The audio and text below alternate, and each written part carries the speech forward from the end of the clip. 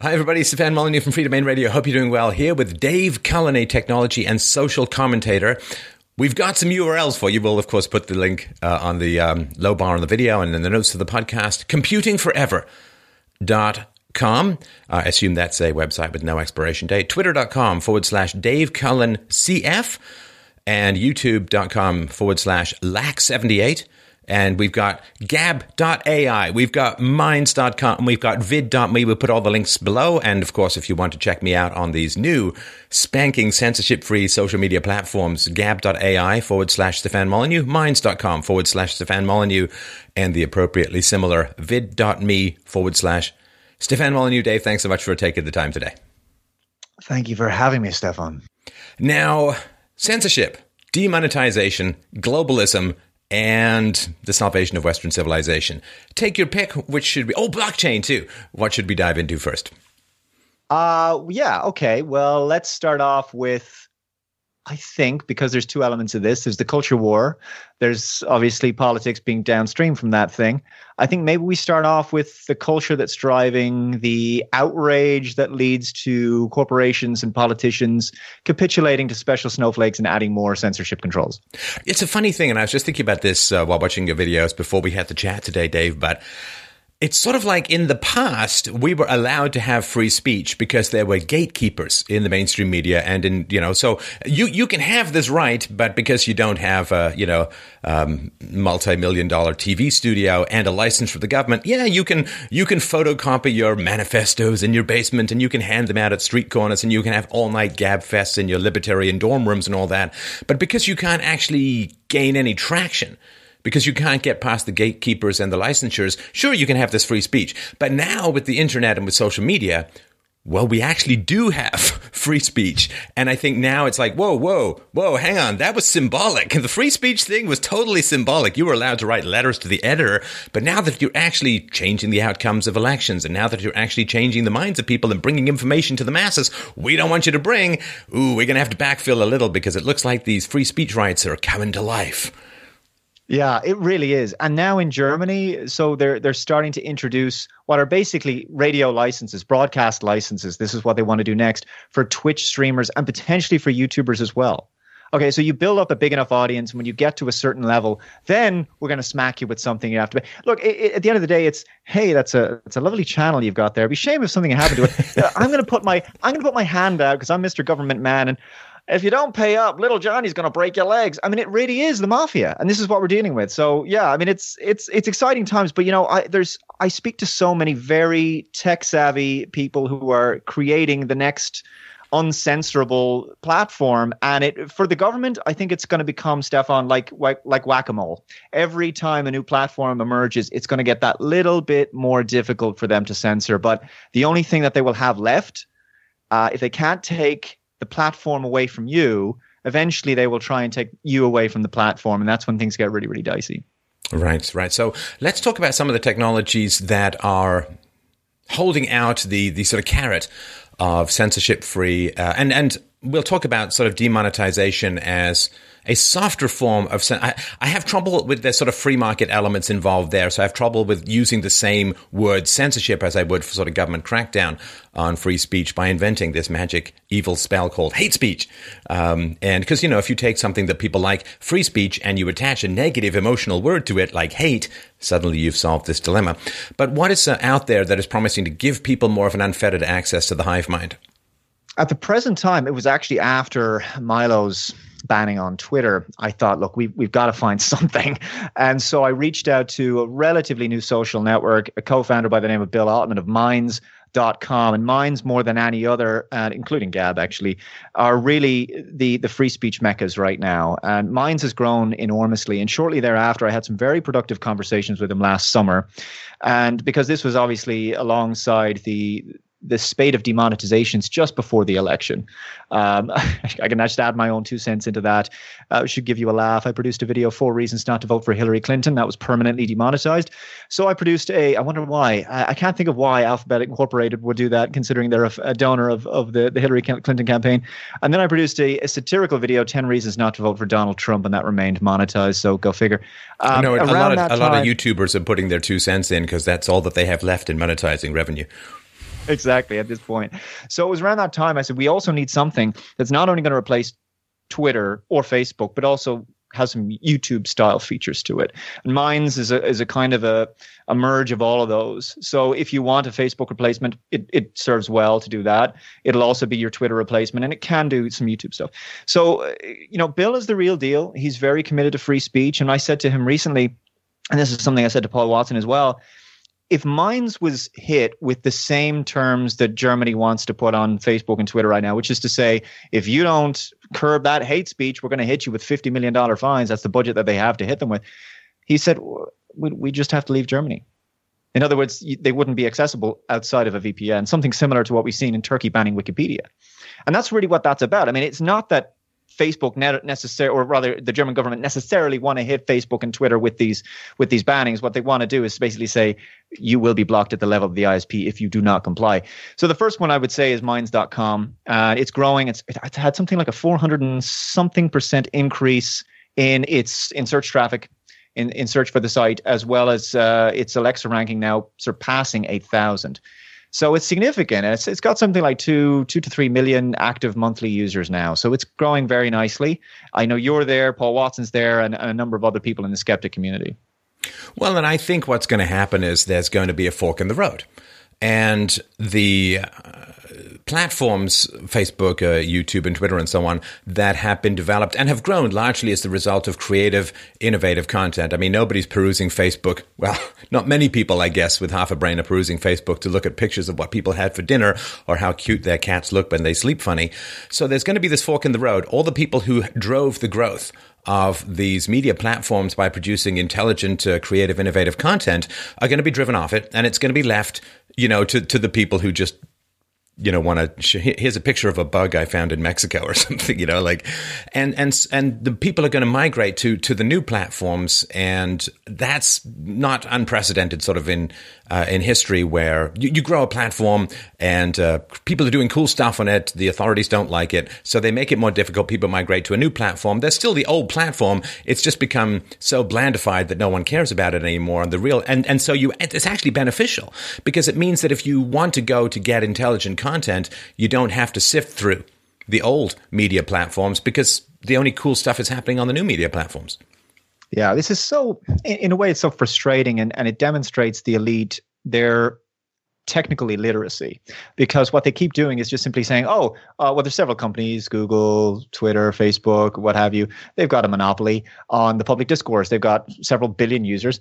We'll just simply tackle those. We'll ban this. We'll throttle that. We'll drop this particular type of content and flag that from our algorithm. That should do it. That should make the problem go away.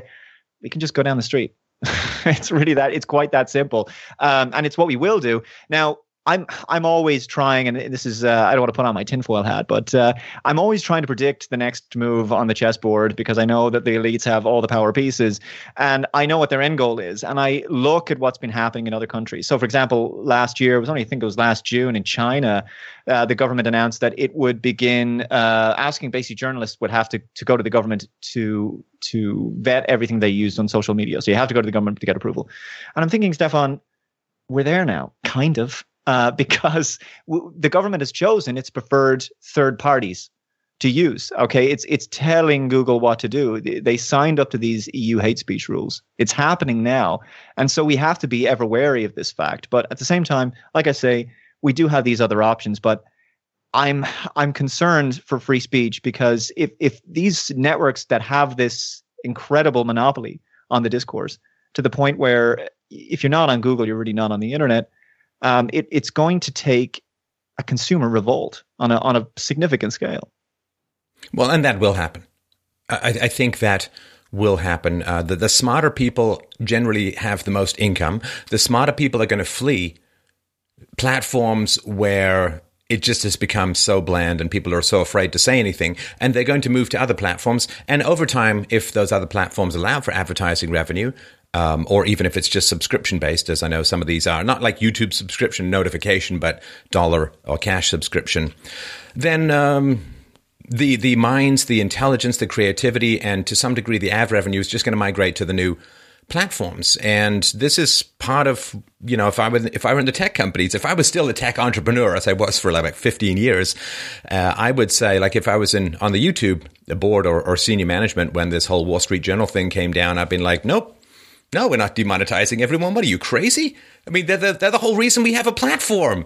They're the whole reason we have a platform. And so we're going to stand by we're going to gain the allegiance of our most creative and intelligent people who've made us hundreds of millions of dollars. We're going to gain their allegiance by standing by them. We're going to calm the tits of the frantic advertisers by reminding them that not every ad is an endorsement of every content. We all understand that. And what an amazing moment that would have been. But again, there's like this weird caving and this weird fear, like somehow a massive disaster is going to occur. And they're right. It's just not in the direction they think it's going to occur in, which is, if this stuff keeps happening, people got to make a living. They got to pay their rent. They got to pay their employees. They're just going to go wherever they can get reliable monetization. And if that's not on YouTube or other places, they'll leave the platform. They have lost an enormous amount of loyalty from their creators who really are driving their revenue in very substantial ways.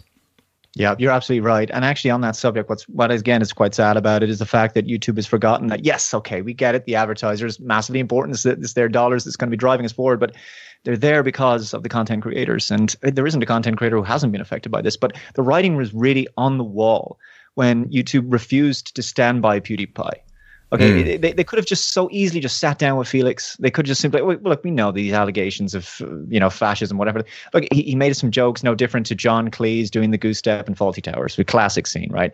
So they could have sat down with him, but in all honesty, they're building for YouTube TV, which is to basically further corporatize and sanitize YouTube. And YouTube is a kind of a microcosm of what they want to do to the internet.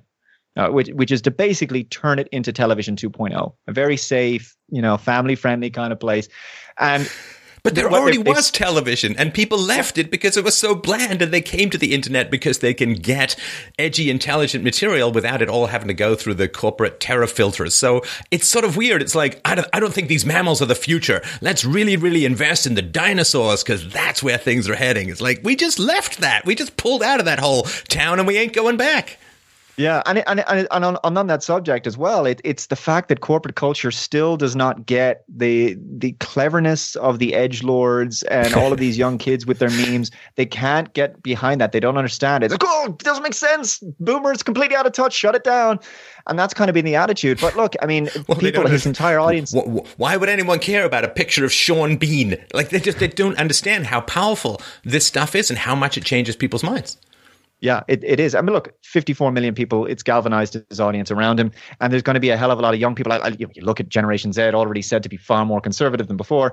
And these young people are growing up. They're very media savvy. And all they think is terrible things of the Wall Street Journal. They'd never heard of the Wall Street Journal probably before this fiasco. And now they think so they're going to be very politically and culturally literate. And they're going to be very angry, Stefan, with the brands who've aligned with social justice and the likes of Pepsi, the likes of Nissan Ireland recently, the likes of Audi, all these guys who are, MTV, who are pushing this feminist propaganda or social justice propaganda that we're seeing. Marvel Comics as well. I mean, that was actually an hilarious situation. The VP of sales of Marvel came out and said, hey, look, it's the diversity. We're pushing too much diversity. People didn't want the characters changed gay or black or women or whatever it was. They didn't want this feminist propaganda.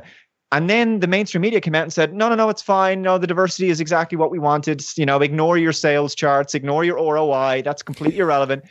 And then what did he do? He folded. He just came out and said, oh, yeah, sorry, I retract my original statement. This is mental, Stefan. I mean, if you were my boss and I worked in your sales company and my sales were in the toilet and I was tanking the company, I was just like a net loss. I was the worst performing employee. You're not going to take me into my quarterly briefing and tell me, Dave, you're doing a great job. This is the problem. This is the reason the left has this predisposition towards communism, because they are inherently anti-meritocratic. Well, I mean, if they want black characters, I mean, I'm sure there are wonderful black artists and writers who just go and create black characters and create their own companies. Social justice warriors don't take over companies because they want to make those companies better or more diverse any more than termites are interested in building up your house.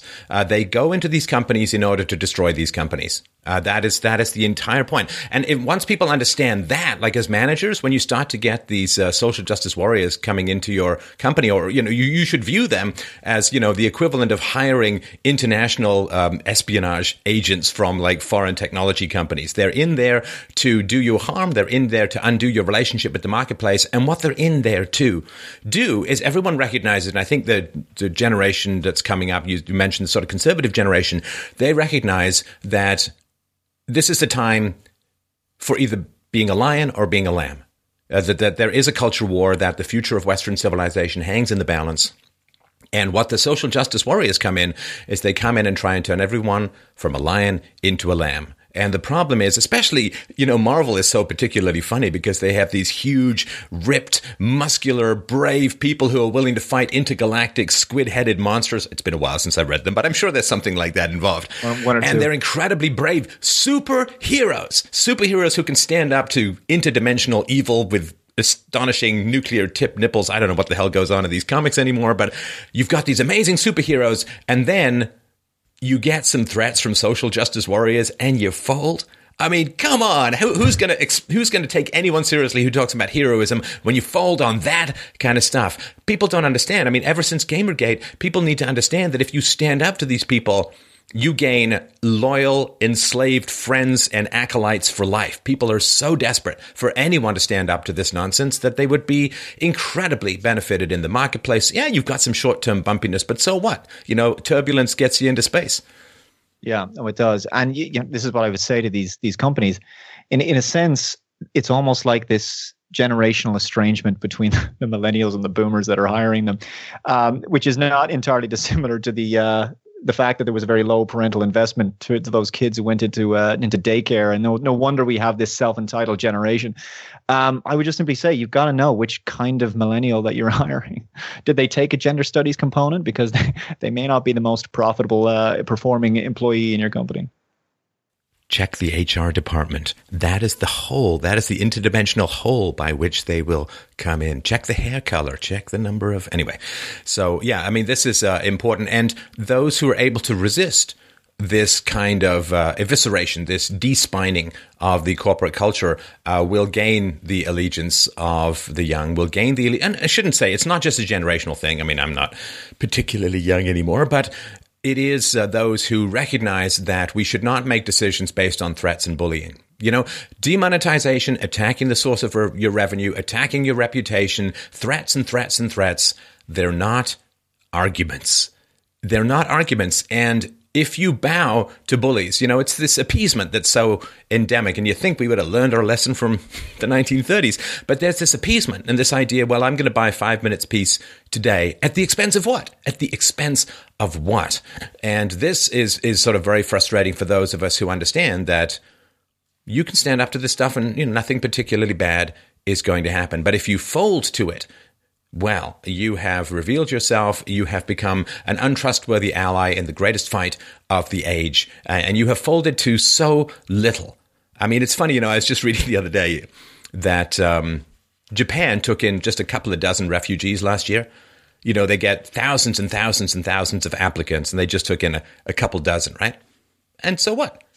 I mean, who's screaming about Japan? Just say no. It's really not that complicated. And it turns out all they have is hot air and no arguments. And when you have a giant desire for something, but you don't have either the position or the intellect or the verbosity or the intelligence to make arguments, of course you're going to have a tantrum. I mean, that's what toddlers do who are raised badly, who want something, and they feel that if they appease these guys, somehow it's going to go away. Oh, come on. I mean, this is like parenting 101. If you give into a tantrum, okay, have a cookie. All you're doing is paying the kid a cookie to have a tantrum. I mean, so this folding is only going to increase the amount of aggression. It emboldens these bullies if you fold, and you just can't, because if you're going to do it next year, it's going to be even harder because there'll be more of them and they'll be more emboldened. Yeah, this is what I keep saying about social justice in general. I mean, it's completely toxic to your brand. But these organizations, whether it's Bill Nye doing what Bill Nye is currently doing right now, or whether it's Francesca Ramsey on MTV, who's now her approval rating is abysmal. I mean, her views on a channel that has 1.6 million subscribers on MTV, doing MTV Decoded, constantly talking about how white people are the source of all its evil and cultural appropriation and everything else. She's now gotten a promotion. She's gotten a job with Comedy Central, who are producing a show called Problematic, which is exclusively about cultural appropriation. And it's the cheesiest stuff. I mean, it's like what the Christian right was doing in America for a while, trying to get with the youth, by doing, Christian slam poetry. They're doing exactly the same kinds of stuff. And I'm saying, look just at like Jesus did. Right, exactly. But look at your approval rating. Look at your comment sections. You're hiding comments. You're disabling ratings. I mean, how are you ever going to be able to track your ROI or understand how successful your advertising or marketing campaigns are if you're not? See, this is the thing. They're customers when they hit the like button and they leave positive feedback. They're trolls and haters when they leave negative feedback. I mean, you can't live. What kind of cognitive dissonance even are we dealing with here? So I think at some point, shareholders have got to realize this is just not working. And when it starts to hit them in the pocket very hard, they might start finally listening to this silent majority. Well, a friend of mine makes a pretty good bank by shorting companies that start putting out social justice warriors signs on the internet, because he knows that they're just going to start that slow 747 no power arc down to a particularly fiery crash. So how have you found this sort of migration to the new platforms? For a lot of people, this is sort of going back in the day. It's like, I'm going to learn Esperanto because that way all of the proletariat can communicate with each other, and you don't want to be the only guy with the video phone waiting for someone else to get one. How's it been for you? I think in watching your videos and in looking at this stuff, Dave, it's actually pretty good. I mean, the user engagement is pretty good, and the monetization is pretty good. Subscriptions are pretty good, and some of these guys do combine, Patreon with some other sort of forms of social media. Have you found it relatively easy to do this transformation? Is it working out in terms of views? How's that going? It has been. In fact, there's been studies done on Minds, just as an example, as a case study. They've posted the same content on their Facebook, their Twitter, and their Minds of similar size accounts, and orders of magnitude more engagement on Minds. And it's not just a sales thing to say that. The reality is that there's a huge amount of throttling happening on Facebook and your Twitter. So whether it's, eventually what Twitter and Facebook started to do after a time, they had an agenda to push, and this is what they do when they drop certain hashtags out of their ranking. It was only just this time last year that the hashtag the triggering was going around on Twitter with Lauren Southern, and that was wonderful. But now certain things they don't like just get dropped from ranking and trending feeds. This does not happen on Minds. The site is entirely egalitarian in terms of the algorithmic discovery. So when you post something, all of your followers can see it in their feeds. They may not all click on it, but they will all see it. It will hit their feeds for sure when they log in or they turn on their phone. On Facebook, not so much. You could have 50,000 followers on your Facebook account, but just like MailChimp, they want you to pay to reach them all. So you can reach a couple of thousand for free, sure, but if you want to reach the rest of them, you have to boost it. That's not the case on Minds. So which is really great. And there is also a boost system on Minds, which because they've kind of gamified social media in that sense. So activity, getting likes, uploading things, posting things, you get these things called points, boost points. And these boost points allow you to basically advertise your content on people who aren't following you and to the rest of the Minds network. So this is a fantastic way of growing your channel on Minds even further. And I think like most people, I just want it to be fair. That's all. I mean, I don't want to see anyone suppressed. I mean, there can be some crazy leftists out there. I actually want them to do well. I want their channels to grow, because then they put ideas out there. They open up conversations. You can do rebuttal videos, and, may the best thinker win. So I just want it to be fair. And I would sort of really encourage content providers to recognize that there may be indications, and it may be slow. It may be, faster than you think. Like that old statement, how did you go bankrupt? Well, really slowly, and then really quickly. And so at some point, I think if the government keeps up the pressure, and if the advertisers keep up the pressure, and the social justice warriors are emboldened by every victory, that the existing media platforms, they're like the Titanic. You want to be the first person you don't want to be that last guy who falls down and gets decapitated by the giant propeller at 80 degrees, right? You want to be the first people edging towards the lifeboats. And the new platforms, if you get in there and you get in there early, it is going to be substantially better than waiting until it's later on, when it's going to be more crowded where you're going to go, and it's going to be more restricted where you are. And remember, when you are creating content The danger is the internal censorship. I could say that, but I don't know if it's going to get me demonetized, or I don't know if it's going to be pushed down in the rankings, or I don't know if it's just some negative thing's going to happen to the video. The more you work in that kind of environment, the more you start to self-censor. And self-censorship is like any habit, right? It starts as a cobweb and it ends up as a chain. So if you're finding yourself as a content provider second-guessing yourself about what you can say and what you can't say, then that's to me a good sign that you've got to get into these new platforms where you're going to be able to exist and speak your mind without fear of that. Yeah, it is. And it's as you say, it's the reason why people need to get in there from the ground up and really build their platforms.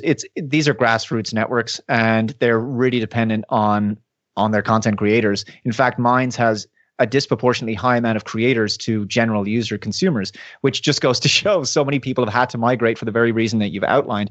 And the same thing we should probably talk about VidMe. Now, I had seen VidMe and I thought, okay, this platform has a lot of potential, certainly in terms of its features and its UI and everything else.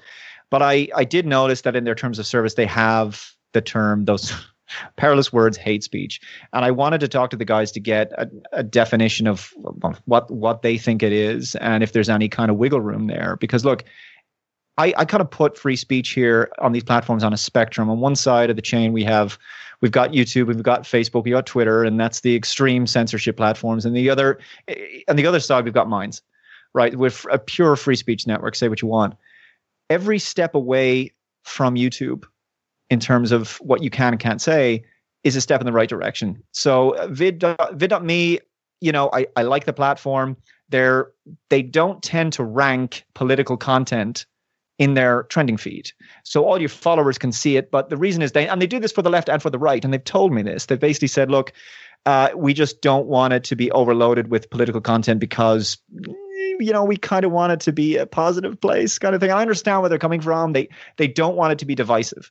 And they're getting a lot of traffic from a lot of ex-YouTubers who are vloggers, who were beauty bloggers, who were comedy channels, whatever it was. And they're enjoying the experience in general. Like I say, the algorithm, just like with Minds, is very, very open and the discovery is great. But, I would say it's imperfect, but good. And what really I'm learning from all of this is you have to be pragmatic. You're never going to find an absolutely perfect platform, which is why it's important, Stefan, for us to be in as many places as possible. I don't consider myself a YouTuber anymore. I'm a content creator. I'm in a myriad of different platforms right now.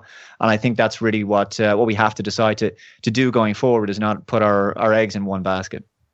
So let's talk about something that you've brought up a number of times, Dave, in your videos around the rebranding of communism known as globalism and its opposition to free speech, its opposition to borders, this sort of giant, bulky, tentacle-bellied spaceship that seems to be hovering over mostly the West these days. I wonder if you could help people sort of understand, because globalism is one of these phrases that a little bit like a disco ball that kind of reflects back a lot of different directions. What's your take on it and its relationship to collectivism and communism? Put simply, it's the Borg collective in many ways. At least in terms of the West, I can talk about its effects. I think if I'm not too much mistaken, you're Irish originally? I was born in Ireland. You were born in Ireland, that's right. Well, it's not the Ireland that you once may have recognized anymore, and that's the effects of globalization. And so for me, this open borders policy has been detrimental to culture. The EU is an anti-bureaucratic superstate. That's the only way that you can define it, and that's exactly what. Wait, hang on. Anti-bureaucratic superstate? Anti-democratic. Did I say bureaucratic? Oh, sorry. I thought you said bureaucratic. I just wanted to clear that up, because that was not exactly where I was expecting you to go. Anti-democratic superstate. For sure. I think that's true. Yeah, absolutely. And anti-democratic bureaucratic superstate. There you go. And what it's done is it's our country has changed quite dramatically over the last 15, 16 years, to the point where by 2050, the native, indigenous, Irish, Gaelic, Celtic population will drop down to just under 50%. This is well within my lifespan. And I'm going to live to have seen Ireland being 98, 90-something percent Irish down to 40, 45%, or whatever it will be by 2050. So globalization is this, it gives you this wonderful little carrot, it buys you over with sweet, shiny things of new roads, of new infrastructure, and maybe some new jobs here and there.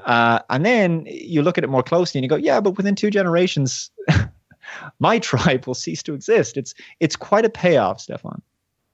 Oh, that is, that is horrendous. And it would be horrendous to me if Icelandic people were invading Japan. That this, I thought diversity was we all get to be ourselves and enjoy the blend. I don't see how blending everyone in to be the same retains the character of diversity. But I think it comes out of this, there's a couple of things. There's this basic idea on the left that there's sort of a fixed amount of wealth in the world. And if you are in a wealthy country, it's because you stole it all from a poorer country, and therefore they should just bloody well come and get back what's theirs. And I think that's fundamentally false. It's not like there's a fixed amount of beauty in the world. And if there's a beautiful person, they must have stolen that beauty from someone else. People do create stuff as well.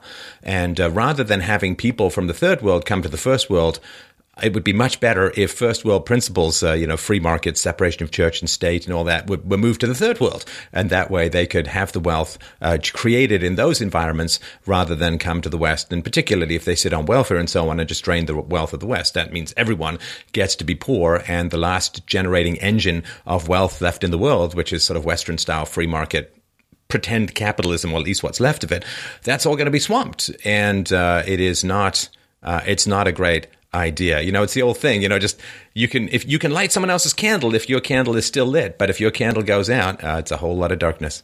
Yeah, it is. And actually part of the process really is breaking down the national identity in numerous ways. It's really what we're referring to here as values. And at the present time, what George Soros is actually using Ireland effectively as a kind of a test bed for breaking down other conservative nations, like, for example, Eastern European ones. So there was a leak recently that came out about his involvement in trying to push for the repeal of our Eighth Amendment to the Constitution. I'm sorry, I'm actually talking about Ireland here, but I'm giving you my example. No, that's fine. Good to get to news from the old sod.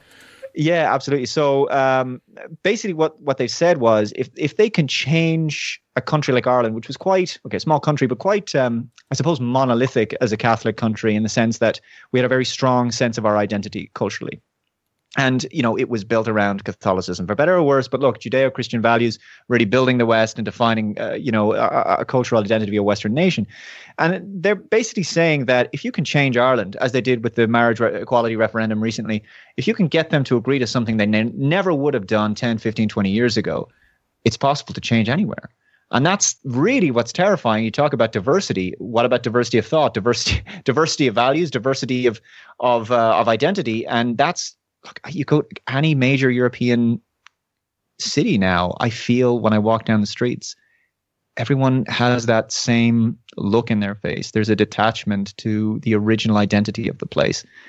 No one feels like they're at home in their own cities anymore. And that's I think one of the problems with the nation state regarding globalism, or this sort of universalism, one of the problems is that there are various experiments going on in nation states that are more attractive to business people, more attractive and so on. So to me, like the idea of the European Union in terms of one currency and free movement of goods and labor, okay, that's one thing. And I could sort of see some arguments to that as long as immigration laws were enforced and so on. But the problem is that once you get people able to transfer easily across borders, then people want to go to the lowest tax, highest freedom areas. And so then what happens is you say, well, we can't have that, because that puts a lot of pressure on countries to liberalize their own economies. So now what we need to do is have this big, giant bookshelf row of, 2-point squinto vision regulations that cover everyone. And that way we take out the competitive element. It's the same thing in America, where if states are more business friendly, more like lower taxes and so on, people will move there. And so people who want to put sort of big revenue generating business choking regulations in place, they want to float them up to the federal level so you can't escape them. And that to me was the big lie of like, oh, it's going to be more free market. It's like, well, knowing that ahead of time, that was going to put a lot of pressure on governments to liberalize their economies, to compete for investment and so on. It meant that the other countries that weren't so business friendly were going to try and get as many regulations put on the more free countries and drag everyone down to this bureaucratic nightmare level. Yeah, I know, precisely. And in fact, and they'll do it by any dirty tactic possible, in including trying to desperately maintain their grip on these states, because after all, it is ultimately about the centralization of wealth across the European Union.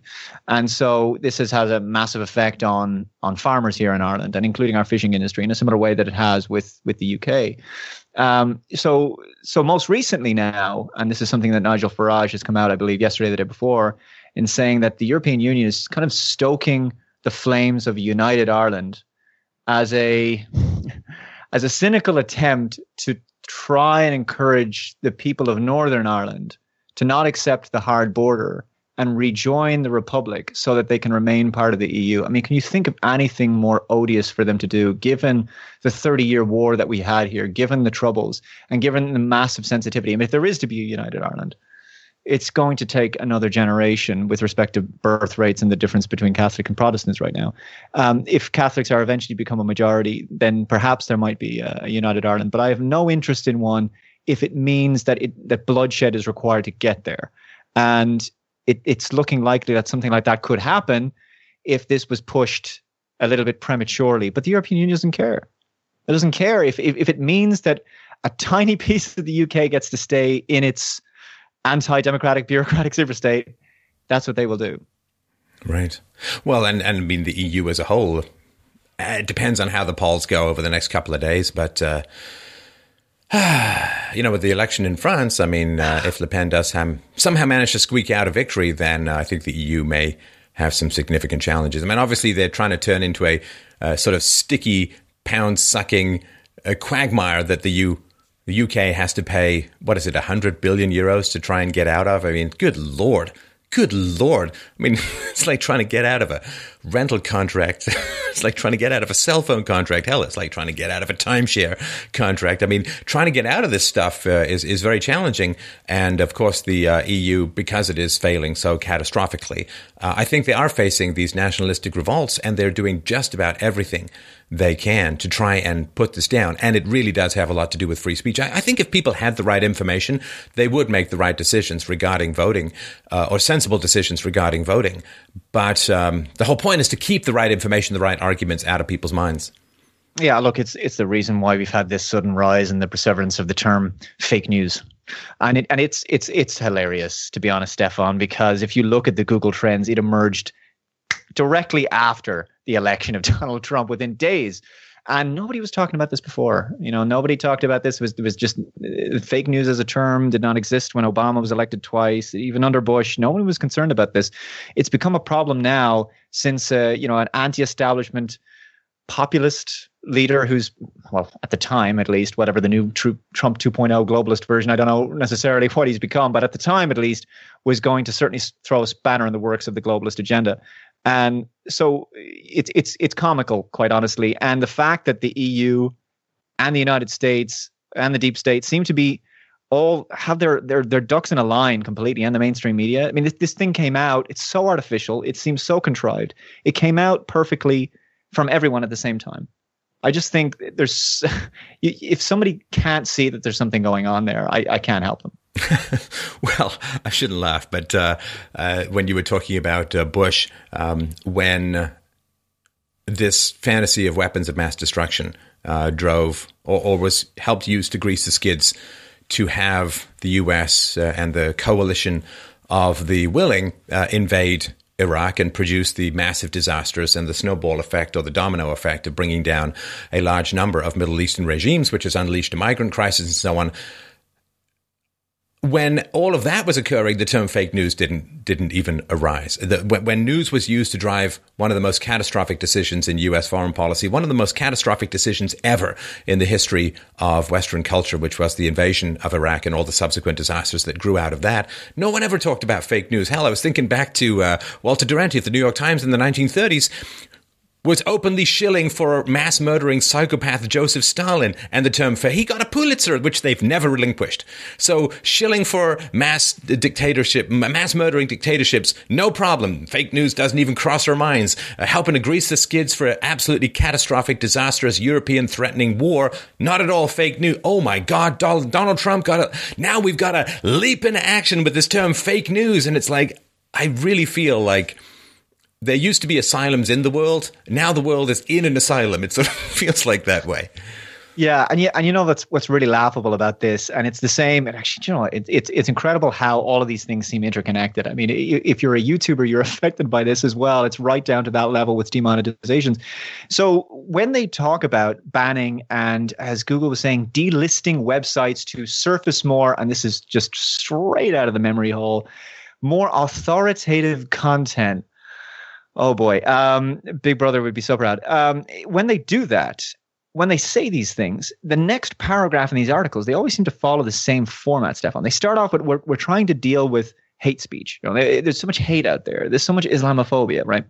And then literally the next sentence is, and to curb fake news. Mm-hmm. It's incredible how you can conflate hate speech and fake news with the same thing. Again, it's this comes back to this sentiment of, he who sacrifices freedom for security deserves neither. And this is exactly what we're doing. We want protection from feelings if you're a social justice warrior. You want protection from blasphemy if you're an Islamist, right? You want protection from your precious leftist, postmodernist, moral relativist, ideology if you're a far leftist. So this is what we're dealing with. And to be honest, people need to start seeing through this as quickly as possible. And this is why we have these other platforms. Because I feel personally, and maybe there's a little bit of paranoia here, our window is shrinking a little bit, particularly now that the tug of war has started to go a little bit back in their direction. As you say, if Le Pen doesn't get in, I think this is going to embolden the EU a little bit further, particularly over the next 4 years, whether Macron decides to flood France with more migrants and basically to what's the word I'm looking for, to make them citizens as quickly as possible and to naturalize them in order to turn a very considerable voting bloc into a far larger one. This could potentially prevent another nationalist uprising from happening in France, and that's what a lot of us are concerned about right now. Oh yeah, no, I have people saying, well, don't worry, in 5 years, it's like, there are 6 million people gathering on the shores of North Africa looking to get into Europe this summer, right, when the weather clears. 5 years? Are you kidding me? I don't even know that there's going to be any capacity to turn things around in 5 years. Maybe not even 3, maybe not even in 2. I don't know, but this is why the information has to get out now, and this is why there is this frantic maneuvers on the part of the globalists to try and prevent free speech from going on. They know what a thread they're hanging by, and it is a very, very delicate time in world history, in the history of freedom, in the history of philosophy, in the freedom of free speech, in the history of free speech. This is a very, very delicate time, and this is why they're throwing all of their resources at trying to control free speech without freaking people out too much. Because this is what you're right. There's a pattern, right? Well, we've got this hate speech, and we gotta get rid of an emotion through algorithms. Yeah, that's going to work. And then there is the fake news, and then there is. But of course, we remain robustly committed to free speech. There was always that third part, which is like, did you not read the previous 2 paragraphs? We're going to wage subjective war against people's subjective experience of information. But we're totally committed to free speech. What? We'll protect their fields. Look, I mean, this is the thing. But what gives me hope, really, is innovation. The innovation is going to be there. There's still, we're not Turkey. We're not China. We're not Iran. We're not North Korea. The West was built on very different principles, and at least our nations anyway. And there's a huge desire for free speech, and not just a notion of free speech, not just the concept of free speech that we're sold as some sort of boilerplate, just not some marketing speak. I look at it like this. Look, prison guards can't keep out contraband out of prisons, right? They're not going to keep free speech off the internet. It's not going to happen. I mean, and the way they'll do it is they'll redefine words. They'll do all the wordplay they can, and they'll even retcon the past. And right now, I mean, I had the definition that they've come up with to try and redefine fascism as an authoritarian and nationalist right-wing system of government and social organization, emphasis added. The secondary definition in general use, extreme right-wing authoritarian or intolerant views or practice. So it's nice and vague now. Okay. Well, no, but it's associated with the right. And this was the trick that's been around for a couple of generations, which is to say, well, on the extreme left, you have communism, and on the extreme right, you have fascism. And it's like, please tell me the difference between communism and fascism. I mean, both are hyper-authoritarian systems of government that violate the free market and private property and freedom of speech and freedom of conscience and freedom of association. I don't care whether it's, whether the poison is in the vanilla ice cream or the chocolate ice cream. The key part is the poison. I really don't care about the flavor it's delivered in. And this just, of course, has you crowd towards the center. And you can see this all the time. Extreme, like Le Pen, extreme right wing. It's like, but you never hear about the extreme left wing. I mean, you can be a communist and you won't be described as extreme left wing. So, yeah, I mean, this kind of manipulation. Good job, government schools, because now people can be manipulated by various bits of language rather than rational arguments. So, anyway, I really appreciate your time. I do want to remind people, go to minds.com/Dave Cullen, or for those who know he's in Ireland, David O'Cullen. And you can check him out on VidMe. In Irish, I'll have you know. I'm sorry? O'Quailon, if we're really being anal about it. Right. So vid.me, computing forever. We can check him out on gab.ai. Please go and check out vid.me, minds.com, gab.ai. Fantastic platforms. I've got presence on all of those. I appreciate your time. I appreciate the work that you're doing. Keep up the good fight. I'm sure we'll talk again soon. Thank you very much, Stefan. Take care.